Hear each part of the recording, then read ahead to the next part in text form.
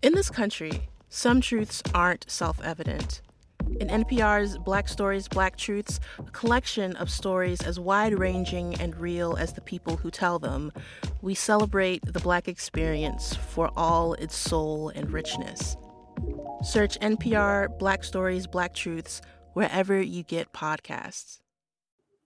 All right. So, Vince, I'm give you a couple of minutes to acclimate yourself, get No. situated. Come on. Let's go. I mean, it's not Daughters of the Dust. I think. Oh! Shots fired! Shots fired! Let me go get my extensive research that I did for all of the illusions and the subtext. I brought some bell hooks readings to help inform my critique. Yeah, I think I'm good. I think this is my fault because I mentioned to Lynn, because I've watched this movie like multiple times during this quarantine. I don't know why.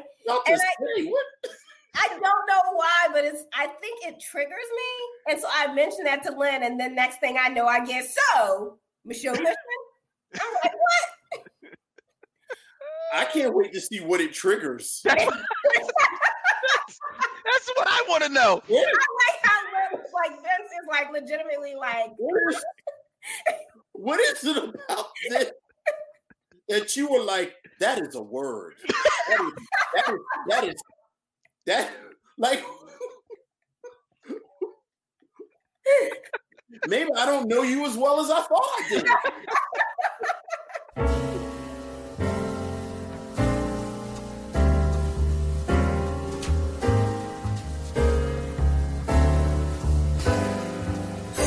All right, so we are off and running, ladies and gentlemen. Welcome to the Micheaux Mission, 2 men, 1 podcast, every Black film ever made. My name is Len, a.k.a. The Bat Tribble. And as always, I'm joined by my partner. Hey, this is Vincent Williams. Tonight, ladies and gentlemen, we are reviewing from 2018 Tyler Perry's Nobody's Fool, starring Tika Sumpter, Tiffany Haddish, Omari Hardwick, and Whoopi Goldberg, in a romantic comedy that was suggested by me by way of our very special guest. Right. Don't tell people I said don't need to talk about this movie. It was more a personal journey. And then Lynn bring it out into Yeah, this made her take a long walk. Right. It's Ariell Johnson, ladies and gentlemen, of Amalgam Comics and Coffeehouse, the only comic book store on the East Coast that is owned and operated by a Black woman and a dear friend of the Micheaux Mission. Hey, Ariell, how you doing? Yeah, hey. Hi. Micheaux Mission, Len, Vince, and the missionaries. Hello. I'm also a fan of the show, so I'm also a missionary. Yes. It's always a pleasure to join you all. I think this is my third time. I believe so, yes. That sounds right, yeah. Yeah, third time. And I should let people know, and before I get text messages from my fellow Tribbles, I will also let people know that Ariell Johnson is also a member of the Black Tribbles podcast that I do as well. She is a Tribble. She is the Uncanny Tribble, if I'm correct. AKA Amalgam Tribble, AKA Bruce Leroy Tribble. Sure enough. Yes. Right. A lot of cross-pollination. That's what happens here.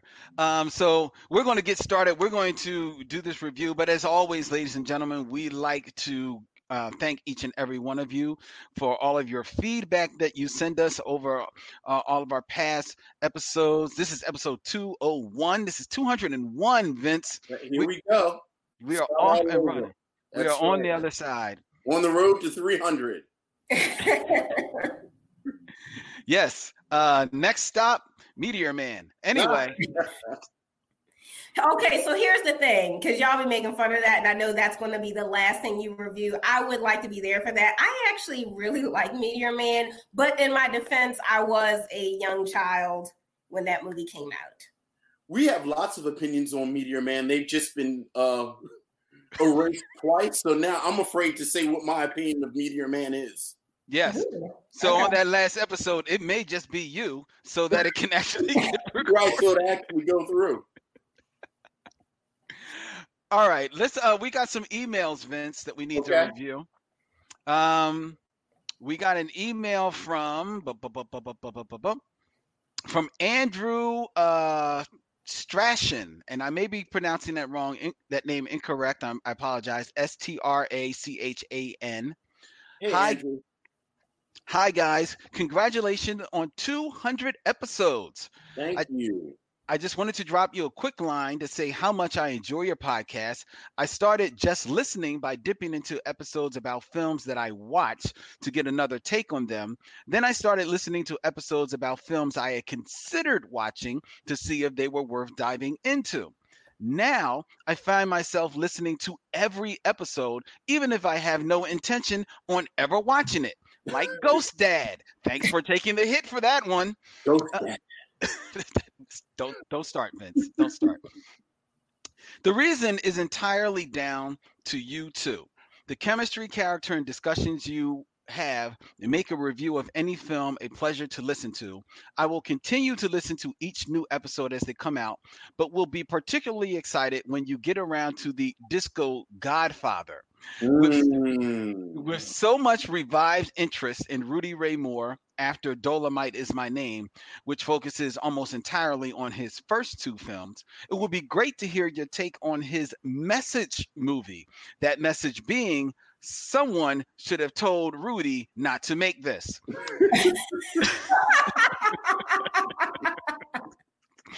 Sadly, I cannot contribute to the ongoing grits conversation. I live in England, where they are in short supply, and if we did do them, we'd probably screw them up by adding mushy peas. No.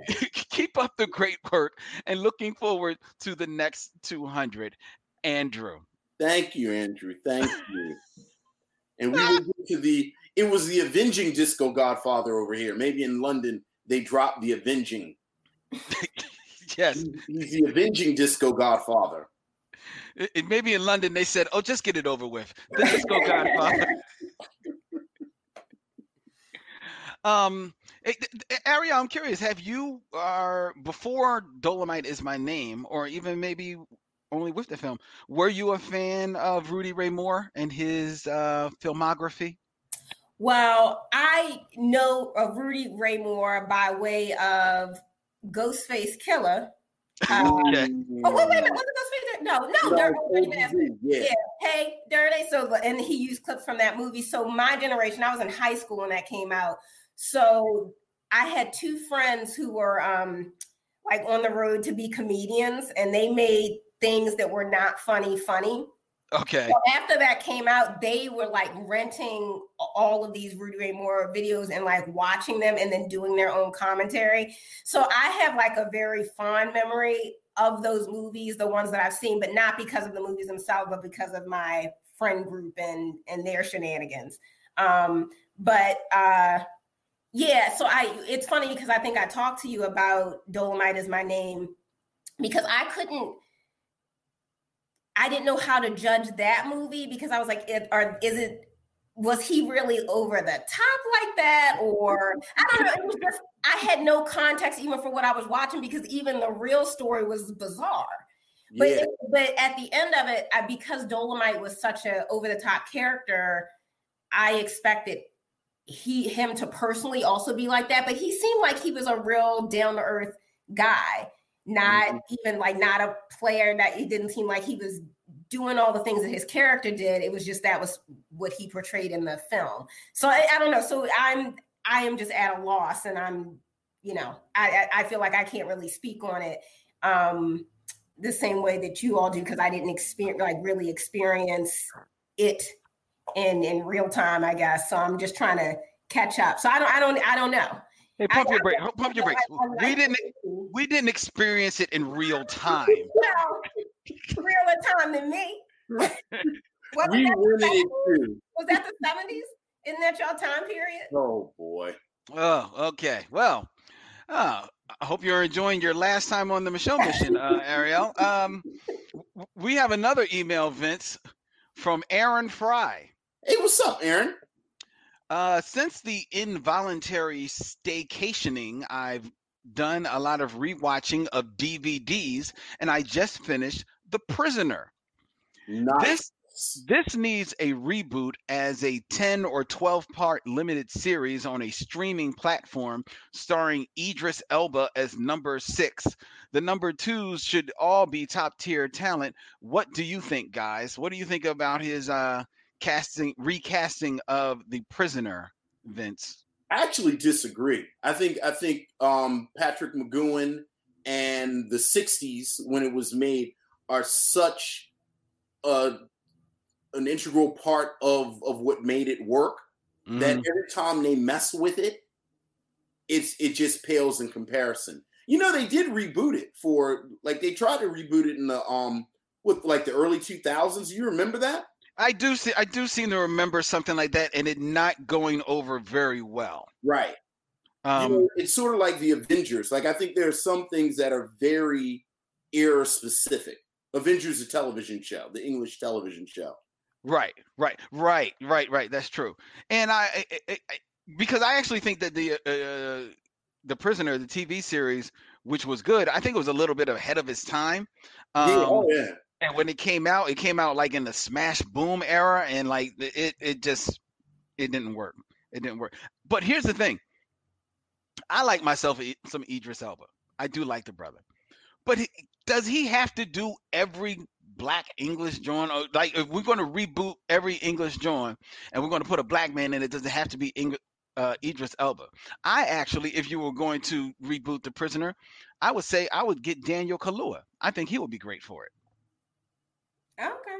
You know what? I think to turn all of this on its ear, I don't know anything about this, but I do have an opinion about British actors taking American roles. So it's like, Jesus. Get an American actor and let them do a British accent. Why not? Because they doing it. Daniel Kaluuya, I didn't even realize he was British. And then I was like, wait, what? I was like, they out here. Right. They in the cut. You feel like Darius McCray of Family Matters fame would probably bring some levels to this. Are you being serious? No, I'm not being serious. Okay, he's absolutely not being serious. Hey, checking out the Facebook comments. Thank you, each and every one of you that are checking us out. Jay Webb hit us up and said that he actually has a friend who was in Rudy Ray Moore's Human Tornado. Nice. And Robert Monroe, who is a wealth of knowledge, as we have learned here on the Micheaux Mission, has pointed out that The Prisoner was in fact a sequel to the British TV series Secret Agent. Now, Robert, is that canon? I know people have said that, but I don't recall anyone actually saying that is actually canonical, that it's a sequel. The Secret Agent, of course, being the show that Patrick McGoohan starred in before The Prisoner. Well, he will let us know, Vince. Yeah. We also heard from Sarah Elkins. Hey, Sarah. At Configures on Twitter. She said she's still catching up on back episodes and came across the Paris Blues episode where Salt and Pepper's I'll Take Your Man is posited as the sequel to Dolly Parton's Jolene. That's right. That's what I said. Yes, that was you. Both good songs, and I can see the point about the sequence. So she agrees with you, Vince. Okay. And Aaron Fry. And Aaron Fry also mentioned on Twitter, just a heads up, I know you guys would do it if we could, but we're busy with other things. But there is apparently a new podcast that is reviewing The Wire, hosted by Jamel Hill, formerly of ESPN, and Van Lathan. And it's called Way Down in the Hole. They're doing a review of The Wire, Vince. What do you think about that? Oh, I love that. Actually fell down a YouTube hole the other day looking at Wire clips. Really? Like an hour had passed. Wow. Go ahead, Vince. Oh, no, just clips. Like just clips from various episodes. Are you taking notes at a criminal enterprise? The in-effort scene from early on, the scene where Freeman goes and gets the poster. Right. Avon Barksdale, because nobody remember what he looked like. That's right. Avon Barksdale driving around in circles. Omar's grandmother getting shot at on Sunday. Yeah, I do remember that. Yeah, don't get me started. Don't get me started.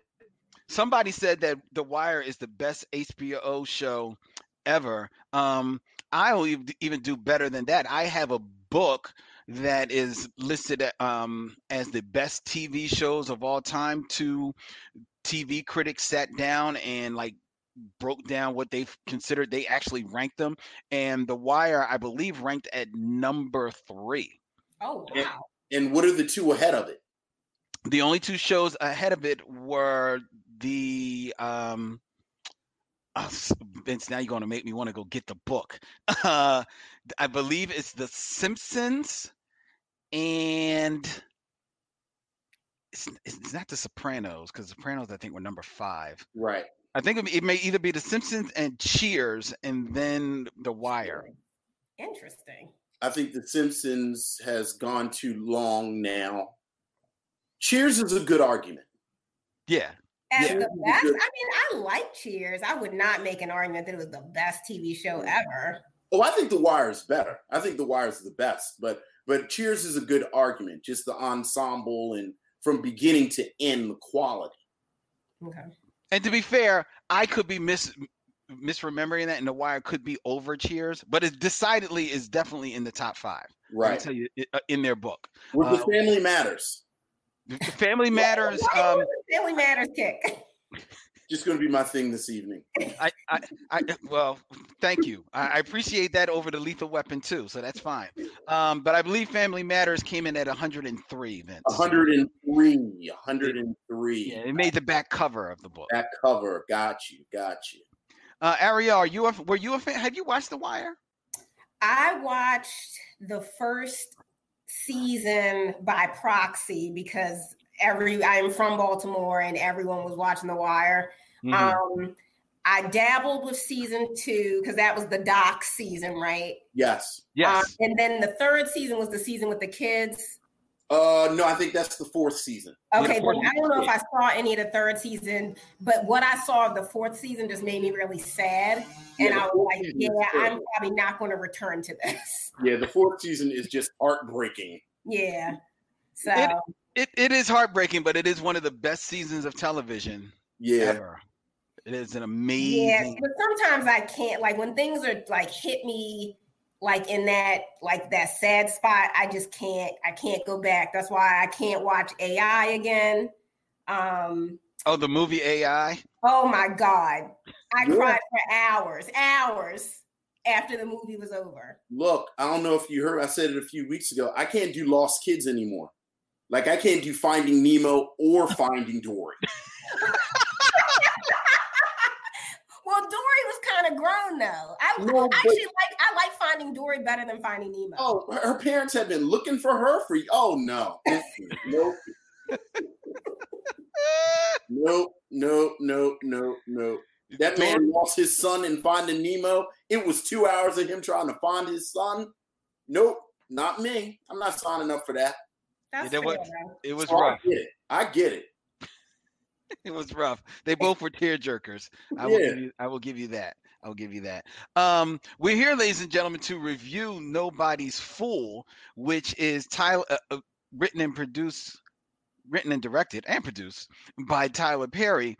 And we've done a few Tyler Perry films on the Micheaux Mission, but this is the first one that we're doing with Ariell Johnson of Amalgam Comics and Coffeehouse. Ariell, where do you fall on the Tyler Perry barometer? I mean, I have seen a few of the Medeas. I think. Have you enjoyed them? I think I like Medea's Family Reunion. Okay. I do remember having a warm spot for that, but that's really it. I mean, they're all kind of over the top. So I feel like in some cases, if you've seen one specifically of the Madea films, you've kind of seen them all. But wait, Family Reunion, that was the one that had Blair Underwood as the abusive husband, right? I think so. He got the grits. Yes. Yeah. So that's the one that is the one I liked. Other than that, not really. And honestly, I didn't even realize this was a Tyler Perry film until it got to the end. And I was like, Tyler Perry Studios. Oh, really? I didn't know that. Yeah. I did not realize that. So, I mean, but I respect the dude. I respect, what he's doing, what he's been able to make happen. So I'm not going to like knock him. Right. Mm-hmm. But I do feel like, he can kind of just be kind of one note in his films. Okay. Not a lot of layers there. So I feel you. That's kind of ironic considering what we're watching tonight. I know. We'll wait for I don't know what it is. It doesn't make sense. I recognize that it doesn't make sense. I was like, this shouldn't be hitting me like it is. But it is. I don't know. This is your Finding Nemo? Well, actually, my my Finding Dory, because Finding Nemo I fell asleep on. That did not hold my attention at all, but I love Finding Dory. I don't know why, once again.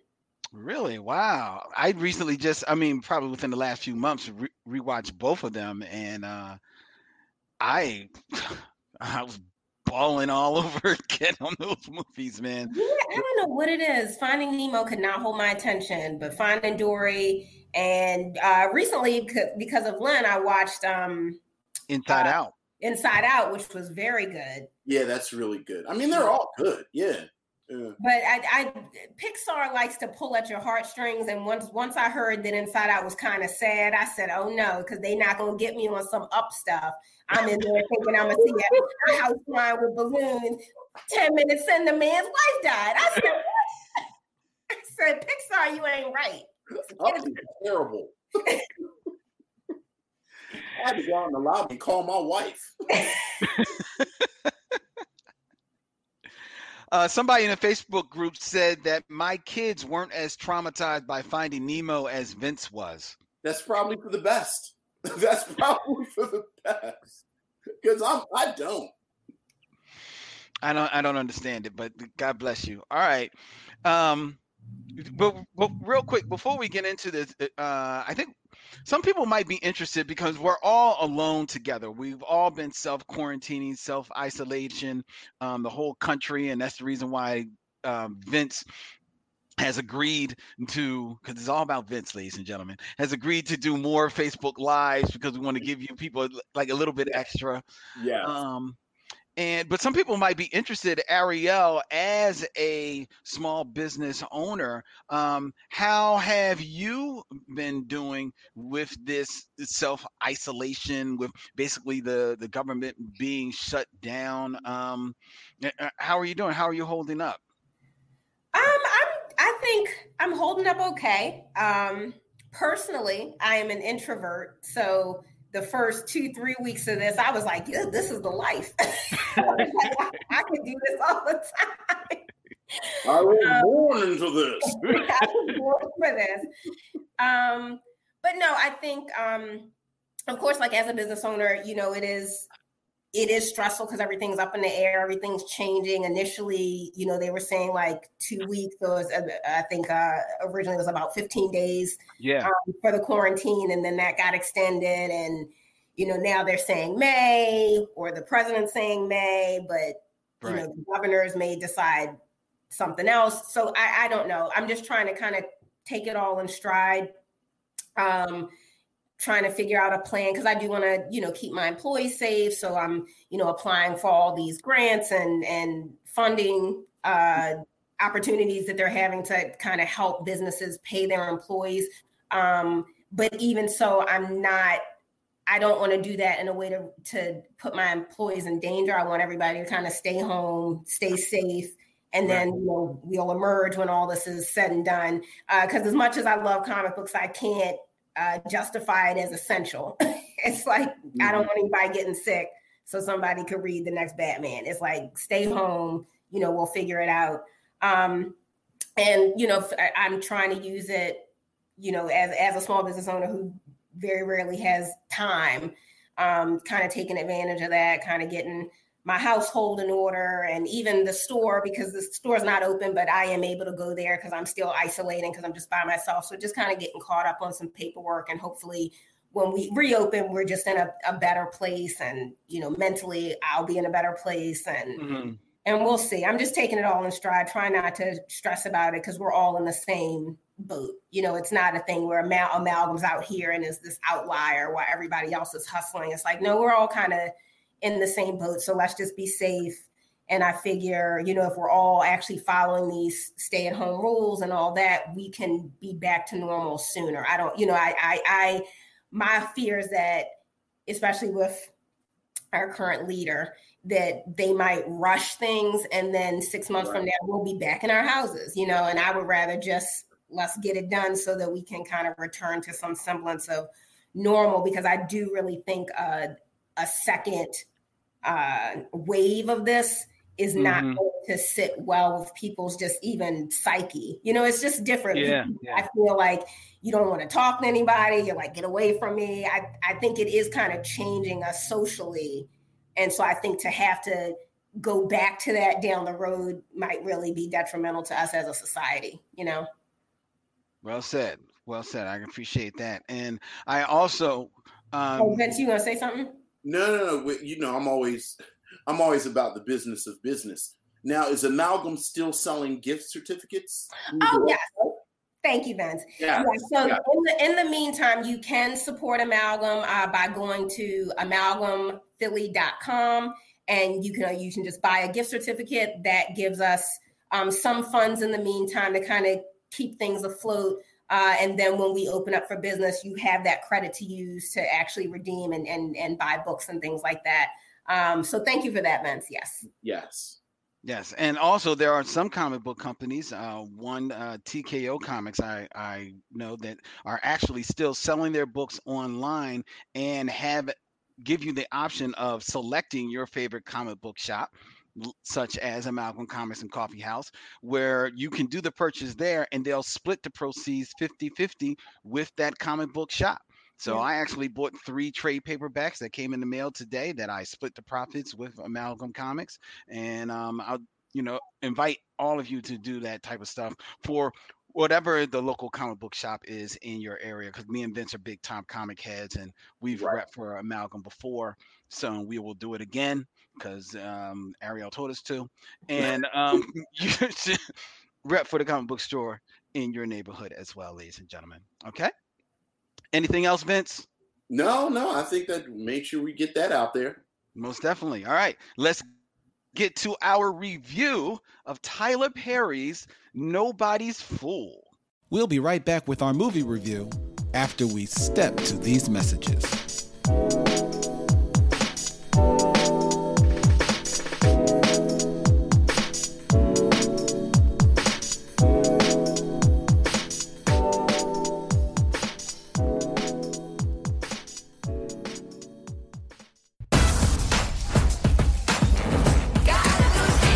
If I close this deal, I'll be the first Black woman to be a VP in the company. Hi, Mom. Hey, darling. Listen, it's your sister. She's getting out. If you could pick her up, I'd appreciate it. What time? What time? Honey, it's jail. You get there when you can, like the song said. Hey, girl, hey! Free ass! Free ass! I'm about to go out here and shake this ass. Can we go to the club? Ooh, this is nice. It don't smell like roaches in here or nothing. How you get sparkles in the back of an animal? What is this, a Care Bear? I need a job. Why don't you just work here? Oh, that's what's up. Yeah, that is so dope. Where it say sex, what you want me to put right there? What you want to put? Plenty.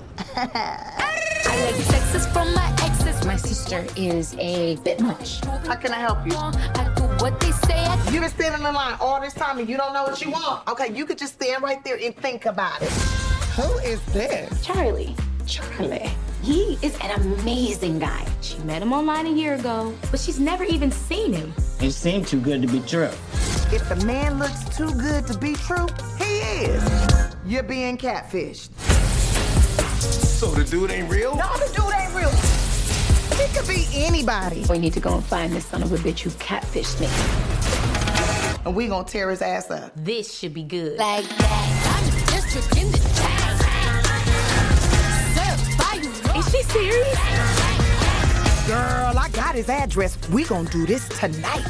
We gonna need a saw, some plastic, burner foam. I gotta go to the bathroom. That's good. You need to go ahead and let all the liquids out because you don't want to leave no DNA. You're not helping. Every time you try to kill a man, you're gonna squirt a little pee. I know that for sure. Mama, it's Tanya. Who? It's Tanya. Oh no, Tonya no here. Mama, I know it's you. This connection is so rickety. Hello? What? Mama, you in the window. I'm sorry, what? We not on no cell phone, Mama. I can't hear you, baby. I can't hear. Oh my. Mama. Nobody's Fool is a 2018 American romantic comedy film written and directed by Tyler Perry. It stars Tiffany Haddish, Tika Sumpter, Omari Hardwick, Makad Brooks, Amber Riley, and Whoopi Goldberg, and follows a recently paroled woman who tries to help her sister with a man who may be catfishing her. The film marks Tyler Perry's first R-rated comedy, as well as his first film not to be distributed by Lionsgate. It opened November of 2018 to negative reviews, despite some praise for Haddish and Goldberg, and it would go on to gross $33 million worldwide, making it one of Tyler Perry's lowest grossing films ever. This film, while it was my selection, as you can see, it is a recent fan favorite of our guest, Ariell Johnson. So Ariell, I didn't say that. I'm going to kill you, Len. Ariell, please tell us, what was it about Nobody's Fool that struck you in your feelings so very deeply that you felt triggered by it? I am just getting into like some Tika Sumpter stuff. Like I watch Mixed-ish. Which I enjoy. And so I was like, oh, okay, when I'm, we're stuck in the house. So I'm watching movies that maybe I would not have necessarily wanted to watch before. And I was like, oh, Tika Sumpter, and I like Tiffany, I'll check this out. But I found Tika Sumpter's character, Danica, AKA Danica, which I think is hilarious. So that was the first thing that's the first thing that made me laugh. Cause I was like, oh, a black girl named Danica. Cause that's my niece's name. And then, but if you watch the movie, Tiffany Haddish's character, who is her sister, doesn't call her Danica. She calls her Danica because she said, that's what mommy named you. But the spelling, I'm sure, is the same. So that made me laugh because I was like, are there white people out there looking at my niece like, is your name Danica? And it's like, it's just Danica. Don't be extra. But the answer to that, trust me, is yes. I just think it's funny. It's like, I now want to ask, it's like, Danica, have you ever been called Danica for no other reason than people just assume like that? It can't just be that. And you're going to trigger her and she's going to go running into her room.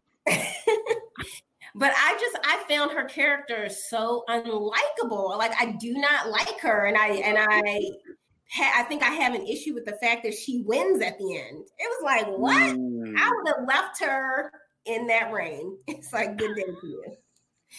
I just didn't like her character. And and so I think, and specifically, it's not like, as a woman, right? And it's always like this pressure where it's like, oh, this is a nice guy and he's nice to you, so you have to like him. It's like, it's not even coming from that place. It's like, no, she doesn't have to like him.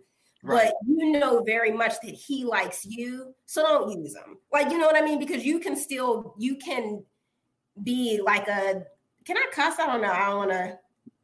No.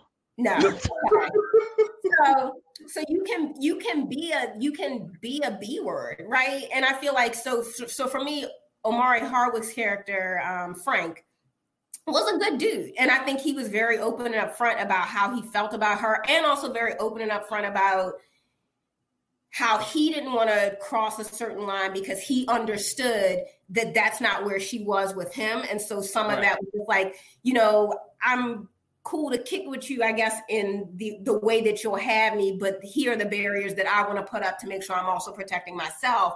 And she would, I feel like, lull him into this false sense of security, so he lets those guards down, and then she would just talk crap about him like he's just like trash dude. And it's like, what is going on? And she did that at several points in the movie. So I can't root for that person. It's like, be real with him. You don't have to like him, but don't use him so that you can not be alone at night or whatever. I don't know. So I just did not like her character. And not to mention, dude's a small business owner. He a coffee shop owner.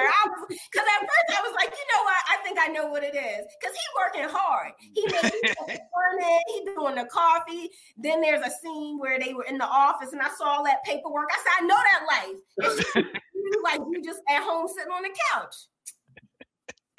Forget that girl. Well. So really, you feel like Tika Sumpter was doing you wrong? Yeah. She was disrespecting me. Yes. Yeah. Okay. All right. But yet you were still moved to watch this movie multiple times, though. So you must have found some level of enjoyment out of this. Well, I found Whoopi Goldberg to be a joy. Okay. I thought Whoopi Goldberg was fun in this. Mm-hmm. Like when she's like, when Tika Sumpter's like, oh, well, what time should I go and pick Tiffany Haddish's character up, Tanya, and Whoopi Goldberg was like, she in jail. She been there 5 years. Just get there when you get there. That's too much. Yeah, I thought Whoopi Goldberg was fun. Tiffany Haddish is fun. Like, she's over the top, but I do enjoy like seeing her do her thing. Chris Rock scene got me. When he was like, you got on the highway for the D. You paid toll for the D. I was like, you drove 1,000 miles for the D. I was done. I was like, you know what? That's too much. And then meanwhile, he got a Jerry curl mullet that then got lit on fire. I was like, okay, that's funny. Okay. Yeah. Vince, where are you on Tyler Perry's Nobody's Fool? I mean, it was terrible. I think you always start there. Like, that's always my foundation. Like, it is. It's terrible. It's a terrible film. Like, and you have to start with, it's terrible. Okay. I think what was interesting to me is how crass it was. Because that's not really Tyler Perry's brand. Okay. Right. Like, his whole brand is he makes these movies that Big Mama can watch, and she's babysitting the grandkids or the great grandkids, and they throw it on. And, I have to say, 90% of the time that I've seen a Tyler Perry movie just out in the world, it's been a family reunion type setting. Right. Where you just throw it on. And I was actually shocked by how crass it was. Like there's a lot of overt sexuality. Tiffany Haddish is really out of pocket. Just with the language and everything. But I respected the fact that he stretched a little bit with that. Because I think Tyler Perry could very easily kind of make Medea movies from now on. And just do that. So, I give him credit for that. I think this film is an example of his failings as a director in two ways. First, I felt like this film was on for 37 hours. I think the pacing and the editing, like at one point I was like, damn, it's another hour.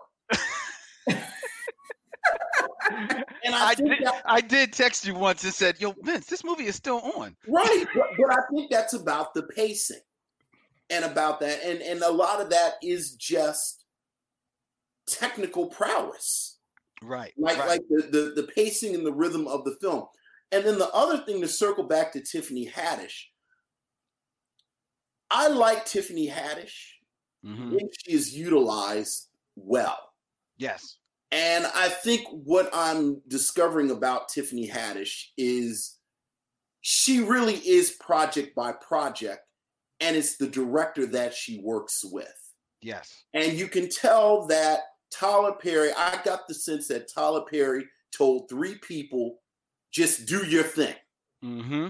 Tiffany Haddish, Whoopi Goldberg, and then as you mentioned, that scene with Chris Rock, where there's no way that was scripted. Right. They just turned the camera on and said, Chris Rock, go for it for, 5 minutes. The difference between Chris Rock and Whoopi Goldberg, and I agree with you, I think Whoopi Goldberg was the best thing in this movie, and it just wasn't enough of her. Right. But it's Whoopi Goldberg. So, like, you can tell Whoopi Goldberg, just do your thing, and you get gold regardless. Whereas I think Tiffany Haddish needs to be more directed and more honed, because otherwise she's just all over the place. And I think part of her over the topness is that I could never quite figure out what the tone of the movie was supposed to be. Because, you have this love story, and not only do you have this love story, they drop in this stuff about drug abuse, and it's easy to kind of just wave it off as just a Tyler Perry plot thing that he drops in there. But it's like they lampshade it because he's at the AA meetings, and then at one point Tiffany Haddish says he might fall back off the wagon. And drug addiction is something that Tyler Perry has dealt with. So then I'm like, somebody, like, is somebody about to be a drug addict? And ultimately it was just sort of confusing. I like Tika Sumpter. I think you make good points about Tika Sumpter being unlikable, but I think if you look, again, Tyler Perry, you got to look at Tyler Perry. I think to a project, professional Black women in Tyler Perry movies are always unlikable. Yep. So can I ask, because I can't remember, was Taraji P. Henson's character unlikable? In Acrimony? Acrimony? The trigger word. Well, first of all, she wasn't a professional Black woman. Like I'm talking, like I think she may have been a housewife. No, she was working. Remember, she was working like 9 jobs for the bro. I was about to say, right, but she wasn't, she wasn't Gabrielle Union and Daddy's Little Girls. Okay. She wasn't Kim Elise. Mm-hmm. In what was it? I think that's Medea's. Is that Medea's Family Reunion? No, the first one, Diary of a Mad Black Woman. Yeah, Diary of a Mad Black Woman. Yeah. She's not Sharon Leal in Why Did I Get Married or any of these ones. Like, he always has these very unlikable professional Black women who turn down their nose at working men and just the whole shtick. So that I agree with you. I actually said at one point while I was watching, because I'm a Tika Sumpter fan. Like, I love me some Tika Sumpter. But I actually said Tika Sumpter ain't that damn cute. like she was talking real slick to him, and I was like, Tika Sumpter is cute. She ain't that cute for her to be talking that crazy. But I don't know anybody that's that cute. But look, if you a Black woman with a college degree in a Tyler Perry movie, you are an unpleasant human being. Like, that's just who you are. Or if you're not an unpleasant human being, and Dominique in our Facebook group says that, yes, Tika's character is so rough because that's how Tyler Perry sees professional women. If you're not an unpleasant human being, you can be prepared that sometime in that movie to have a takedown, because that's what happened in famously, Vince, in your favorite Tyler Perry movie.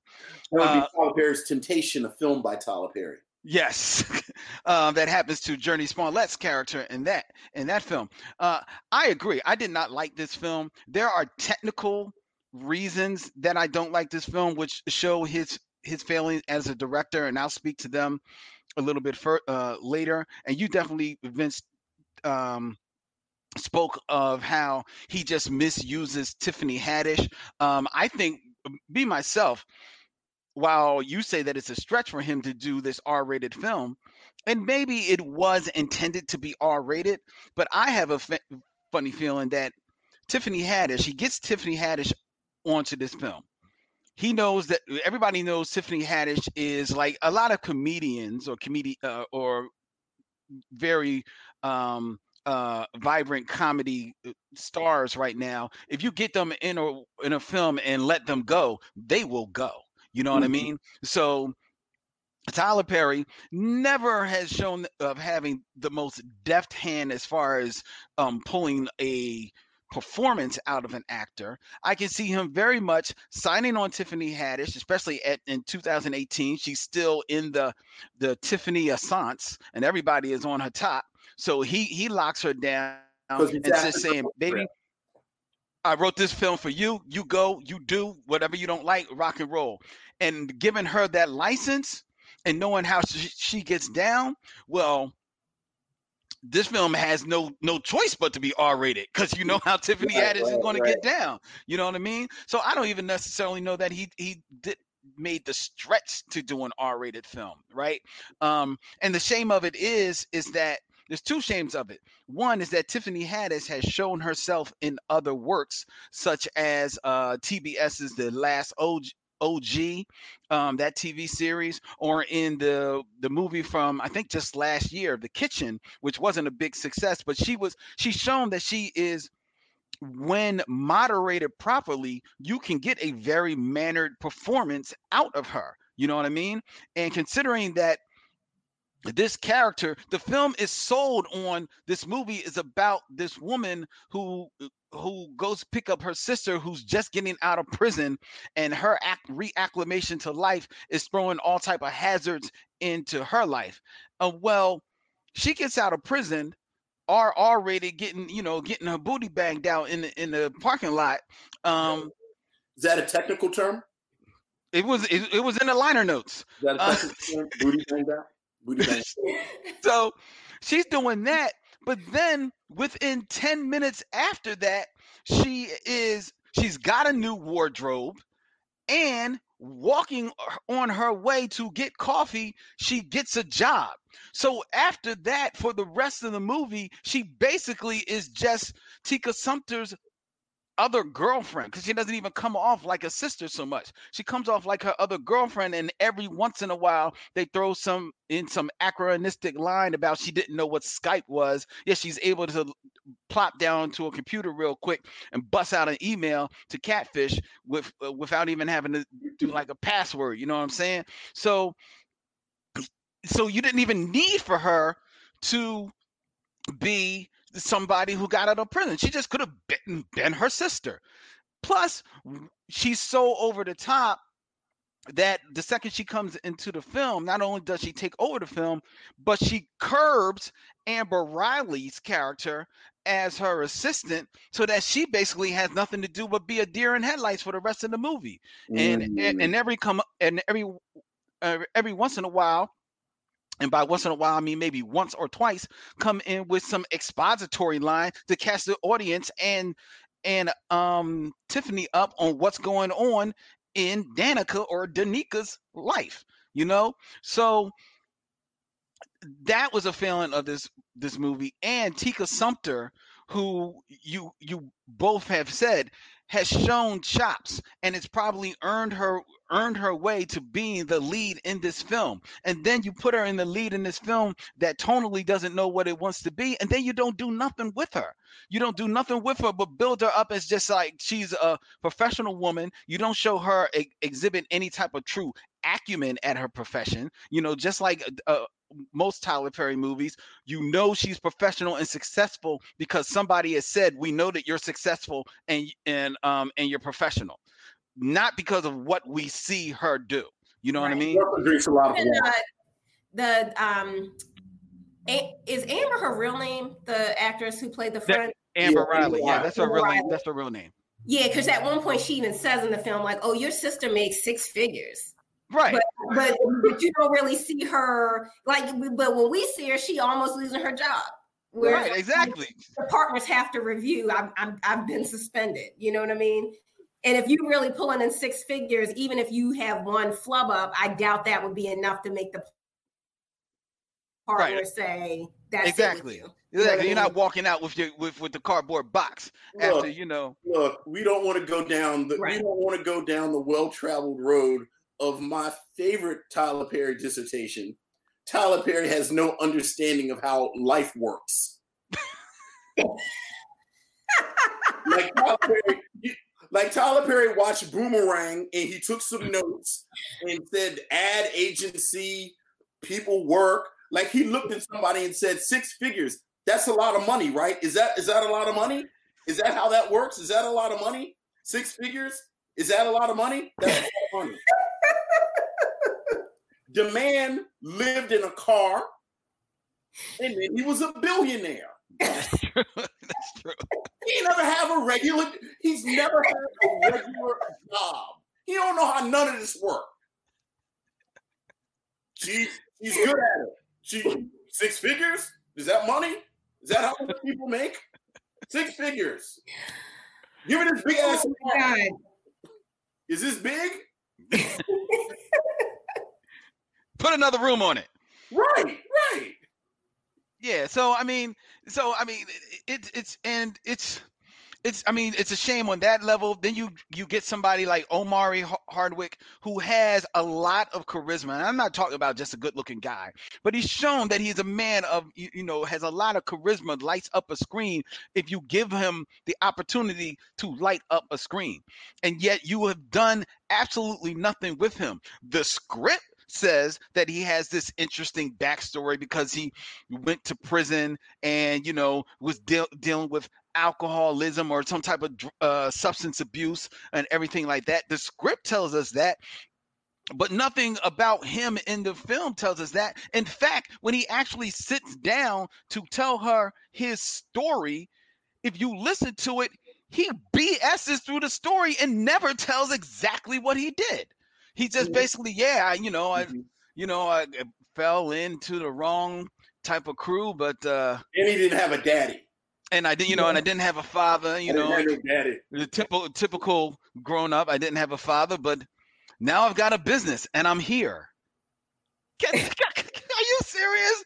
Are you serious? That is, mind you, all of that is the first hour of this. Doesn't need to be this damn long movie. You know what I like? You know what I like though? Because it's the same thing. It's like it's on an hour, and at that point they had gotten together, and it's going to be a complication. Right. I was like, well, what is the complication going to be to break them up? When the catfish boyfriend turned out to be real, I thought that was hilarious. I thought that was the most soap opera-y twist. Yes. That I actually gave him credit. I said, I love a stupid twist, and he gave me a stupid twist. See, and then it was Black Jimmy Olsen. Yes.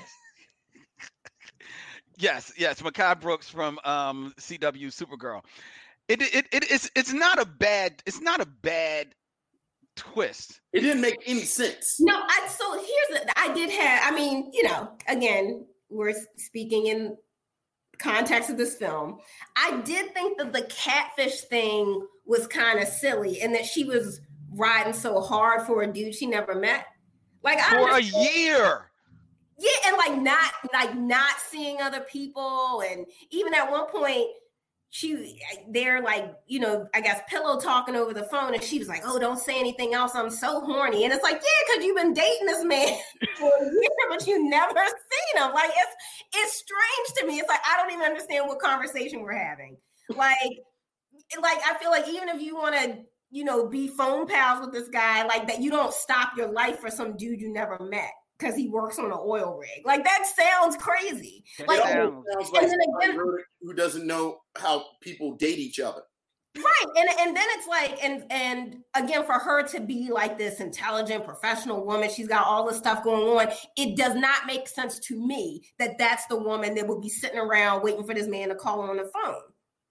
No, it doesn't. No. It doesn't at all. Not some dude she never met. You know what I mean? Again, I see you getting caught up when you're actually in a relationship with somebody. A phone conversation is not a relationship. Right.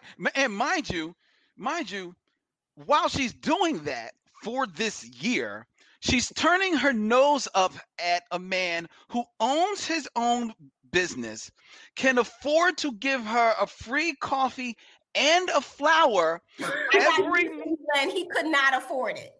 He was putting himself out there. He couldn't afford that. Okay. But either way, the profit margins ain't like that. Giving away flowers and coffee.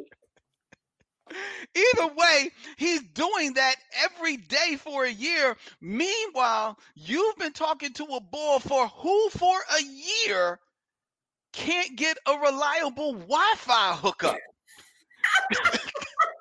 It's almost like somebody who wrote it doesn't know how computers work. Because I'm telling you, look, you don't have to be a black woman. You don't have to be a black woman making six figures to realize that if this dude can't get his Wi-Fi life right in a year so that he can see me, then he's not at my level. Right. Why am I wasting time with this bruh? I'm not saying necessarily that makes you run to Coffee Man, but it definitely makes you say, yo, have fun on the oil rig. Yeah. I see you at the gas station. Right. Yeah. Yeah. Yeah, I mean, I guess so my thing for, again, once again, it's like, it's never so much that it's like I necessarily wanted her to want to be with him, but it was just like, but just everything about it was just, that's not how you treat people, especially when somebody who's been decent to you, it's like he done gave your sister a job because he knows it's like she not gonna be able to just go out there and get a job as an ex-convict. So here, I'll hook you up, I'll do that. So then you don't then, after sleeping with this man that likes you, then tell your friend, I never want to see him again. And then he was cracking me up because he was like a fox. I said, why was he always in the room? He around the corner when she stepping out. He in the shadows. Even when she came in the house that last time, and I forget what they were talking about, but she had said something about him, and he walked out like I was just getting my stuff. It's like, why are you a ninja, sir? When did you come in here? I said she just need to stop because he just be in the corners, in the shadows. Like, I couldn't find my keys. It's like, why are you in here? It's dark. And make some noise when you move. You should have put a bell around his neck because he was always like, dude.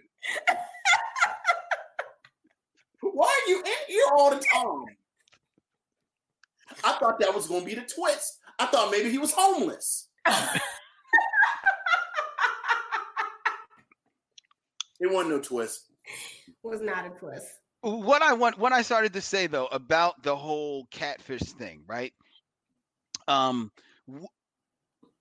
agree. I think the whole twist that the catfish was real was silly and comes out of left field. It especially comes out of left field because it comes within the last half hour of the freaking movie, right? Mm-hmm. But if we buy the premise that she was so enamored with this dude for a year, right? For whatever, this dude was gassing her up like a mug for a year, right? And then after she thinks that it's not real, she finds out that, oh my God, he actually is real standing in front of me. There's an argument to be made that if I have only really recently just started seeing this person, and yet this dude who I have been invested this much time in actually proves to be real and is now sitting here in front of me, there's an argument to be made that, okay, I'm at least going to go see what this is about. I'm not saying go to bed with the brother on the first shot, but I'm saying there's an argument. I could see her saying, okay, let me see if even a little bit of what I was feeling was real, since he has proven to be real. And I understand that argument. If you've invested yourself emotionally, even in someone you haven't met for a year, that if you get the opportunity, you want to see that through. But I think so. Again, being an adult woman and being, again, just kind of where she's supposed to be in her life, I feel like you're going to have the conversation. Like, look, because I've invested time in this, I just need to see so I can be sure. I think you can say that. Or at the very least, if you want to dip and do dirt, don't have dudes show up at your job, which is next to the coffee shop that the dude you are with owns. And well, she didn't know. He found that out. He found out where she was. No, because like he comes to her the first time and he finds out, but then she reaches out to him and said, well, let's go get lunch. And he meets her there for lunch. Oh, you yeah, could have that's met right. him at the restaurant. You could have met him on the other side of town. You don't tell dude to come to your job knowing that your job is next to where your other dude is. Like if you're trying to be sneaky about it. You know what I mean? That's true. Other thing, when they went as a woman, 2 seconds into like them getting downstairs where they're about to go, and when he leans in, it's like, you soulmate or something. I was like, oh no, get away. I was like, cornball alert, let that go. And I find it hard to believe that you've been talking to this dude for a year and he never gave you any cornball vibes, but then within 5 minutes in real life, he is like a different person. Nobody's phone game is that strong. I'm sorry. Nobody's phone game is that strong where he has never dropped whack hints in the course of like your year-long phone conversations. It's almost like somebody wrote the script who doesn't understand how phone conversations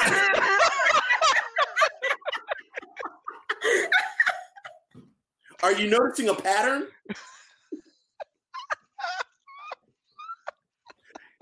Tyler Perry doesn't know how any of this works. He doesn't know how any of this works. Oh, man. Oh my God. It's all really quite ridiculous. Again, I don't know why. Yes, the question begs, why then did you watch this film on repeat? Now, we've been quarantined for what now? It's been at least a month, right, Vince? Yes. Yeah, almost. Okay, so Ariell, how many times exactly have you watched Nobody's Fool? That's a good question. Maybe 4 times. Including rewatching it for this. We watch this movie more than Tyler Perry has watched it.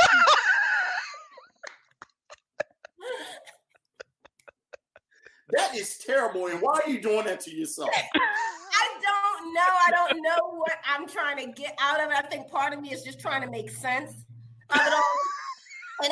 And also from kind of criticizing the direction of the film, like even the very last scene where she goes to his cabin in the woods. Here's the other thing: he got a cabin in the woods. You treating this man like he just a good for nothing. So he got a home and then he got a cabin that he goes on.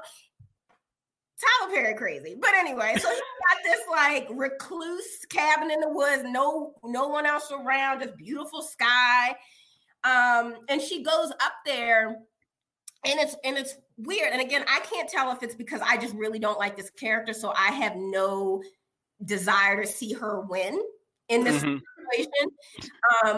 But I have no emotional connection when she's out in the rain singing and he's sitting in the chair. And part of me is like, I can't tell if that's just me not liking her or if it's on the director's side, because for me, even when he gets up, he decides to get up and comes out the house. There is no emotional buildup watching that for what about her performance, quote unquote, would make him jump up and run out to meet her after I never want to see you again, after she let dude hump her leg and all this other stuff. It's like, you can keep your silliness. Like, I like it again, at no point, I feel like in this movie, you see him go the extra mile for her over and over again. You never see her go the extra mile for him and being appreciative of him. So what is he even thinking about to make him say, oh yeah, I'm gonna go run out in the rain. That's my girl. It's like, no, go home. Thanks. And don't ever come to my cabin in the woods again. And who told her where it was? Because he never took her there. He had said like, oh, I want to bring you up to my cabin in the woods. But I was like, wait, how she know where it was? Again, you don't want to go down the road of details in a Tyler Perry movie and things that don't make sense. You'll be here for another 3 hours.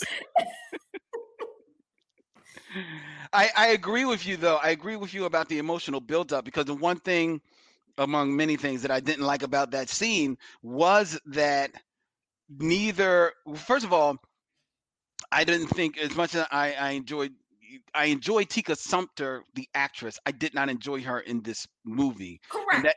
And that's Tika Sumpter too, but this role, this character is horrible. Well, right, and I don't think she's given much to do, but I also think that at that end part, I don't think she necessarily performed the singing of it like with any type of real verve or anything like that that would make you want to get swelled up in it. Nor do I feel that Omari Hardwick was actually even kind of look stirred by her singing. I mean, one, he let her sing damn near the whole song. The whole song. Yeah, I mean, we literally got to the crescendo before he comes outside. Tyler Perry paid money to get the licensing. You're gonna get this whole song. Exactly. Because ain't nobody gonna buy the soundtrack. So, I can't put it on a soundtrack. Well, look, then we're gonna put it out on here. So he doesn't look stirred up at all. And I think that may be a combination of the actor as well as the director, but I'll blame it more on the director because it's your job to pull that from the actor in that scene. So that kind of bothered me. It also bothered me. It's like, yo, he didn't say where this was. Why are you going there now? But her doing this is indicative of everything that Tyler Perry does in his movies to me, black women, but maybe it is also to professional women. Maybe got to see what the percentages say, but he always likes to build them up and then break them down so he can then maybe build them back up, so that the black man who, despite his faults, is still a good man, is still going to take you in. And I'm not saying it now. My thing about that, as much as that kind of like just doesn't feel realistic to me, I also understand, like Vince has always pointed out, that I'm not the audience for the Tyler Perry film. So I don't know whether or not, and the people who I speak to who enjoy his movies, that is the type of thing that seems to resonate with them. So who am I to say that that's not the way to go? So God bless you.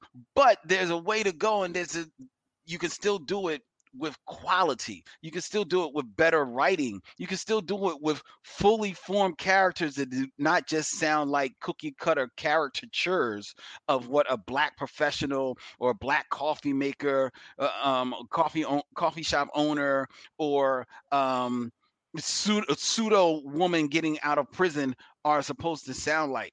It just really annoys me. And then his direction, the other thing about the writing of a Tyler Perry comedy that I cannot stand is when someone tells you a joke, does something funny in the movie, and then immediately follows it up by telling you why it's funny, right, or explaining what the joke is. Yeah. And that happens. Oh, okay, that's what I'm gonna say. It happens time and time again in this movie. Like, there is the moment where she first gets the job, and she's gets the job. Tiffany Haddish's character, Tanya, gets the job at the coffee shop, and he's like, go out and fill out these forms. And she's having like sexual wordplay about, like, oh, I'm going to fill out the form. Yeah. What I put down here is sex. What position? What now when she says sex, what position, because of the byplay that's been happening between the two of them, she's alluding to sex. Plus Tiffany Haddish can't help but wear the joke on her face, so where she's going, right? And then he says, hey, we'll work that out later, which again can just be a funny line in response to that as well.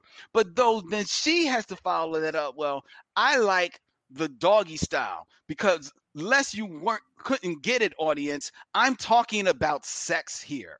Right. We know it. You don't have to telegraph it. She's already telegraphed it in her face. You've already telegraphed it by all of the wordplay before. You don't have to continue telegraphing it. You can just move on and be confident in the comedy that you have set up. And that happens time and time again. And it is the writing, honestly, of a immature in your writing career writer, like almost a first-time writer. You can't say that about Tyler Perry. He's written over 20 freaking movies. At one moment, you need to crack a book, dude, and learn how to write a script. Learn how to write dialogue that actually sounds like it's coming from different characters, and not just making sure you're sharing the jokes amongst all of your cast. That is very disappointing. It's disappointing from as a writer. It's disappointing as someone who enjoys movies. It's disappointing as someone who has worked on films. And I can't help but imagine that looking back, that is something that will be disappointing to the people who star in his more serious-minded films, such as this. Right. And I think just thinking about that her filling out the application and just kind of the sexual wordplay there, that's also after they had the whole unclogging of the espresso machine, which was a whole thing. So they it's have one espresso in jail? Say it again? They have espresso machines in jail? Well, she said, she was like, they call me the niggerista barista. That actually did make me laugh. I said, what she said? But yeah, so apparently she was making lattes and stuff for the guards. Now, again, I don't know jail, but I would assume there is no espresso machine. I also don't know jail. I don't know how many espresso machines they have in jail. You know who else doesn't know? Tyler Perry. Look, she learned how to do this in prison. They have espresso machines, and I don't know. Oh my God! I don't know. But all right, so here's what I will say. Maybe the thing that but the thing that keeps bringing me back to this movie is maybe I want to fix it. Because I see what could have been fun. Because even like the relationship between Frank and Tanya, especially knowing that he likes her sister, so potentially this is her future brother-in-law. I actually like their relationship. Like when he was like, well, I'm gonna go check on her, and she's like, that's a B move. And then she like, I'm trying to turn your B switch off or whatever. I just thought that was like fun banter between, even though that's her boss and coworker, whatever you want to call it. They're also on a road to become something more, like to become family. So I liked the chemistry between those two characters, like even in the car where she was like, going to go down on him. And then she was like, why won't your car let me? Yeah. I think they have more chemistry than Amari. And he like genuinely laughs at that because he just like, this girl's silly. And, I really enjoyed when they're together. Yeah. Even more than his connection with Tika Sumpter, because that felt really cold. Yeah. I was hoping that Tika Sumpter maybe ended up with Black Jimmy Olsen. And then no, I mean, I don't like her, but nobody deserved that. I mean, that was a mess. He was tall. He was tall. And he's handsome, but that can only take you so far. You gotta have some swag, some finesse, some personality. He was horrible. And the fact that would have come through over the phone. Right. Because all you have is the talking. It's not like, but the way he walked, you ain't never seen him walk. You never seen him. You're right. So it don't make it. It didn't make it. You've watched it 4 times. So.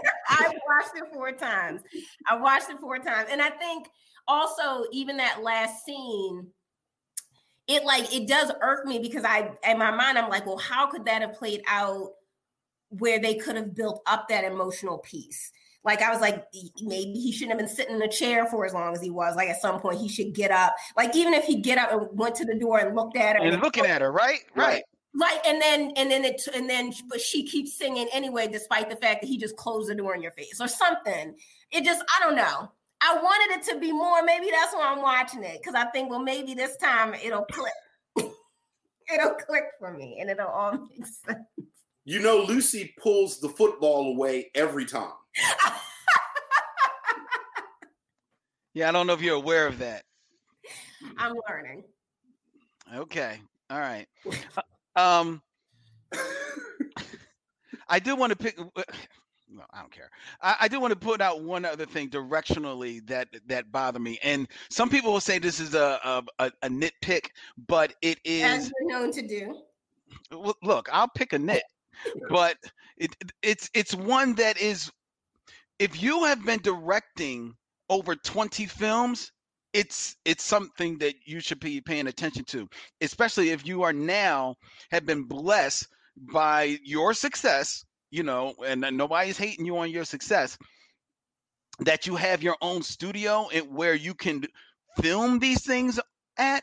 So now you're not extending your budget on renting, locations or anything like that.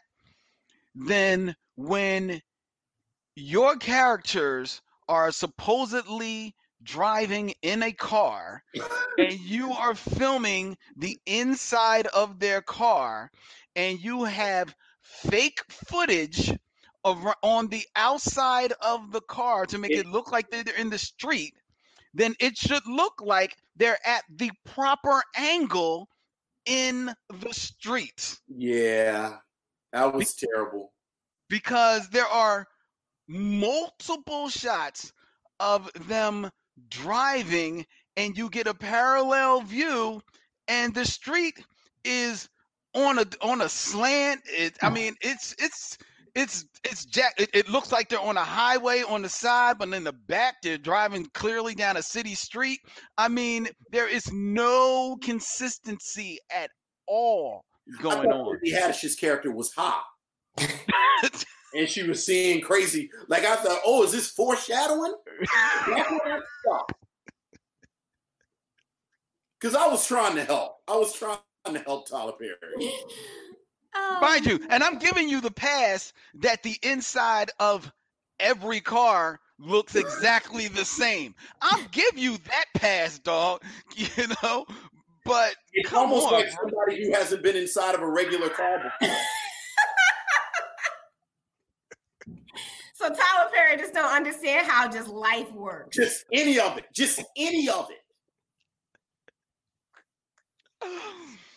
Oh my God. Okay. All right. Because I think we've done enough. I never really understood their relationship as sisters. Me neither. Like I didn't understand how they were sisters. Like were they close? She said she had been in jail for 5 years, which is a significant amount of time. But it's not like she hadn't seen her in 30 years. Yeah, it's not like she's coming out when she's 21, was in since she was 16. Right. My takeaway from that was that they were never close.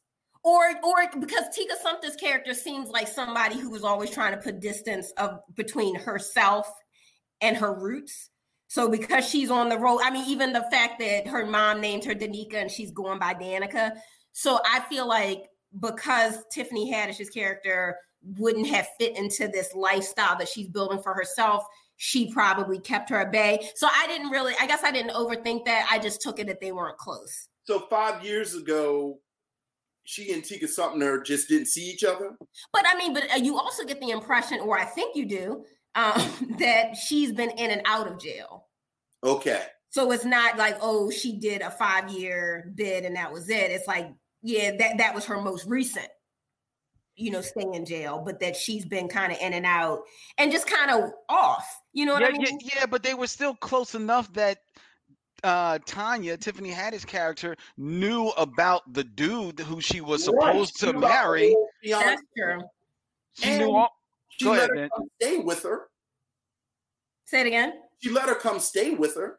Well, that could have been because mom said so. Like, she can't stay with me. Right. She told a copper last time.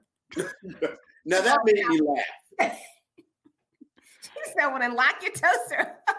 As someone from Baltimore, jokes about people stealing copper. Yeah. That's junkie behavior, and that made me laugh.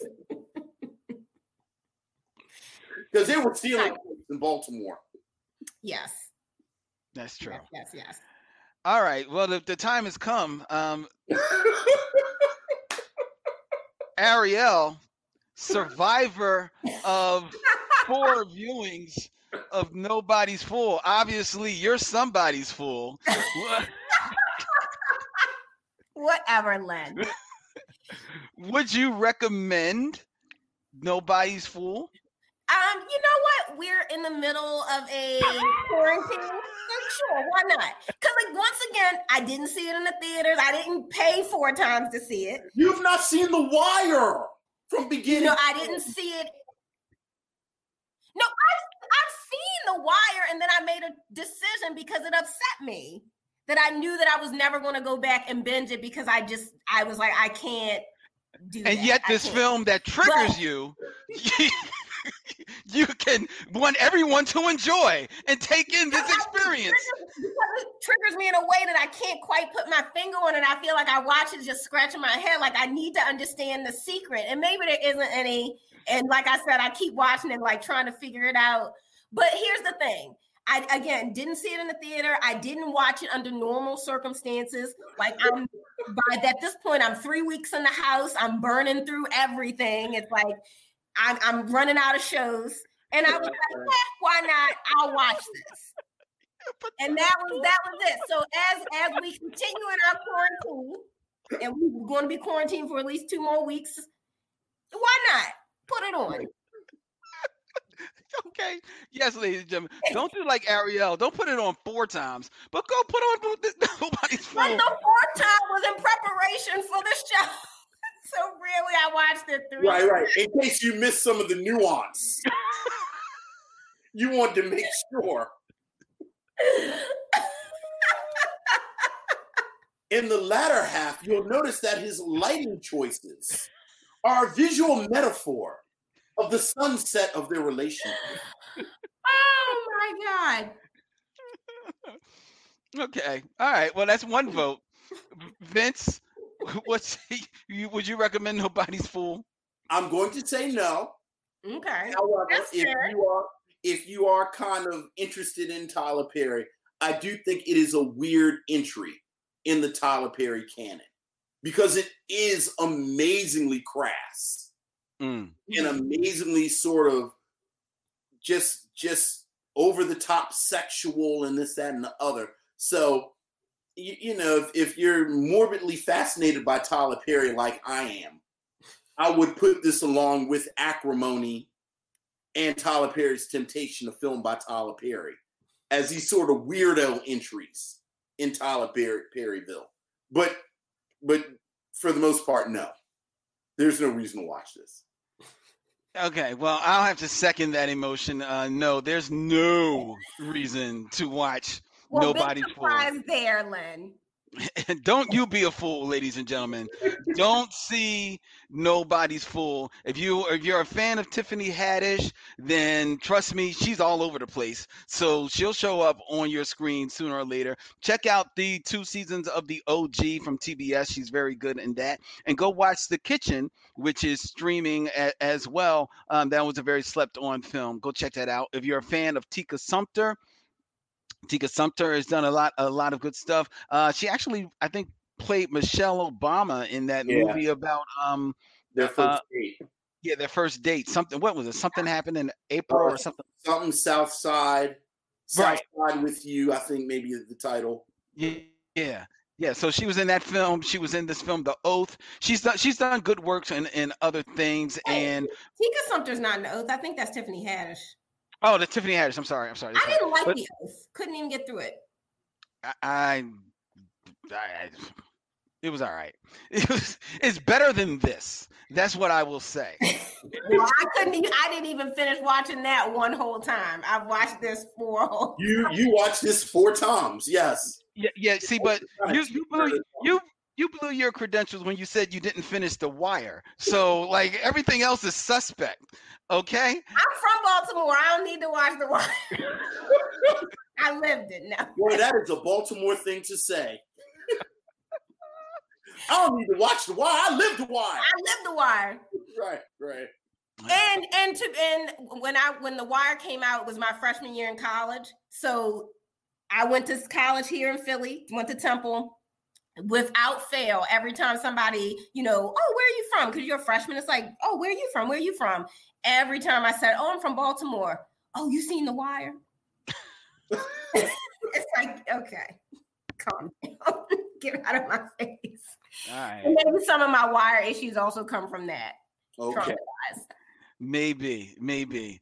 So yeah, ladies and gentlemen, you'll find other things to watch. Go rewatch Power. There you go. You can get your Omari Hardwick fix that way. All right.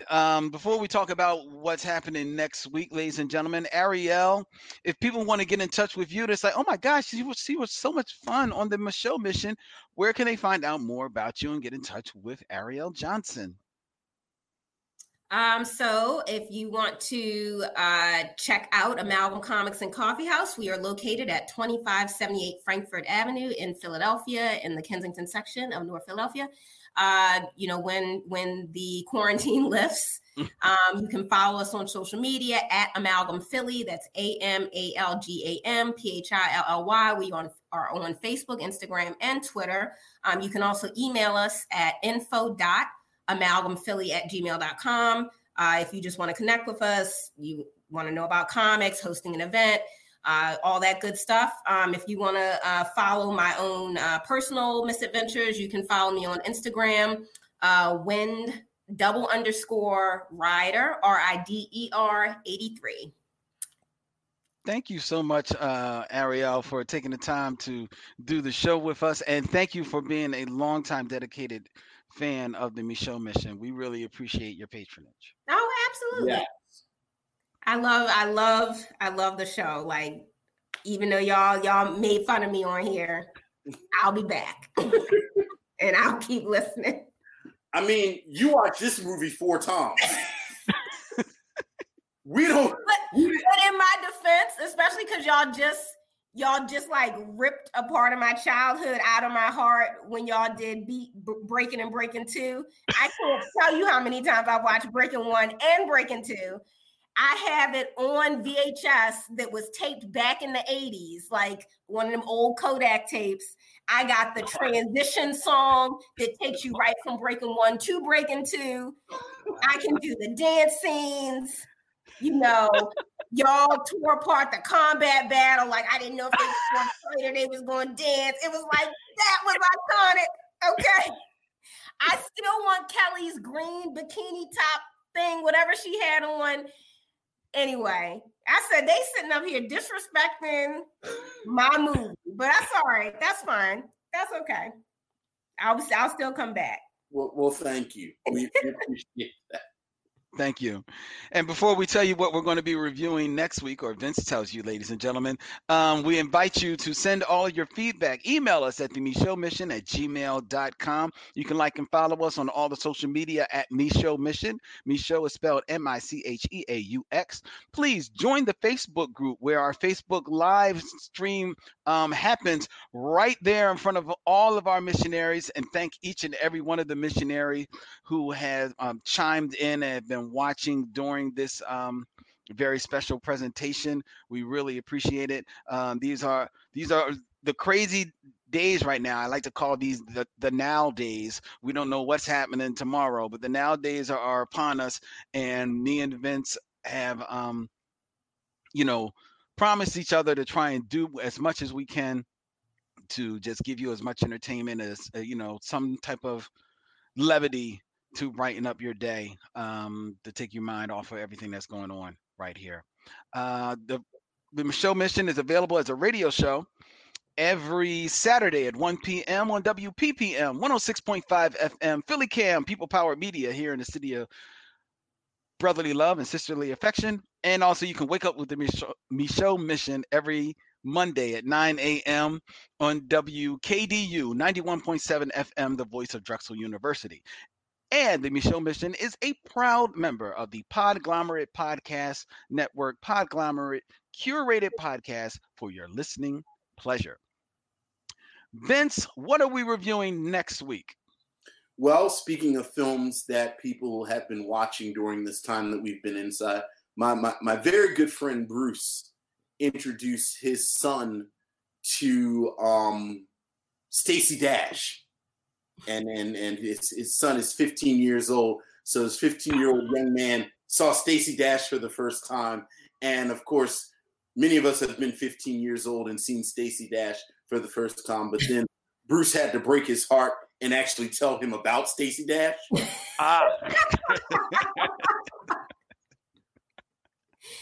But in honor of my young nephew Miles and the highs and lows of what happens when you see Stacey Dash, I want to do Mo Money. We're going to do Mo Money.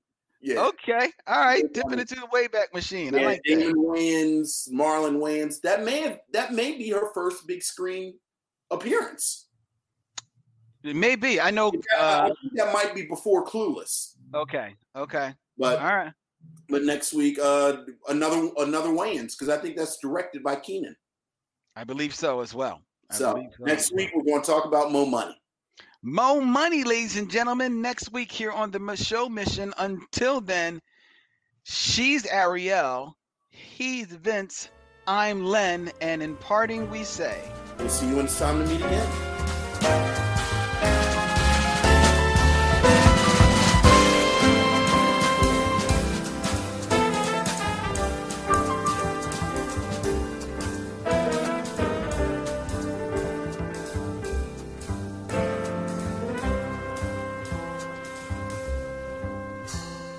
Now it's time to bid adieu. It's been a pleasure knowing you. I'll see you when it's time to meet again.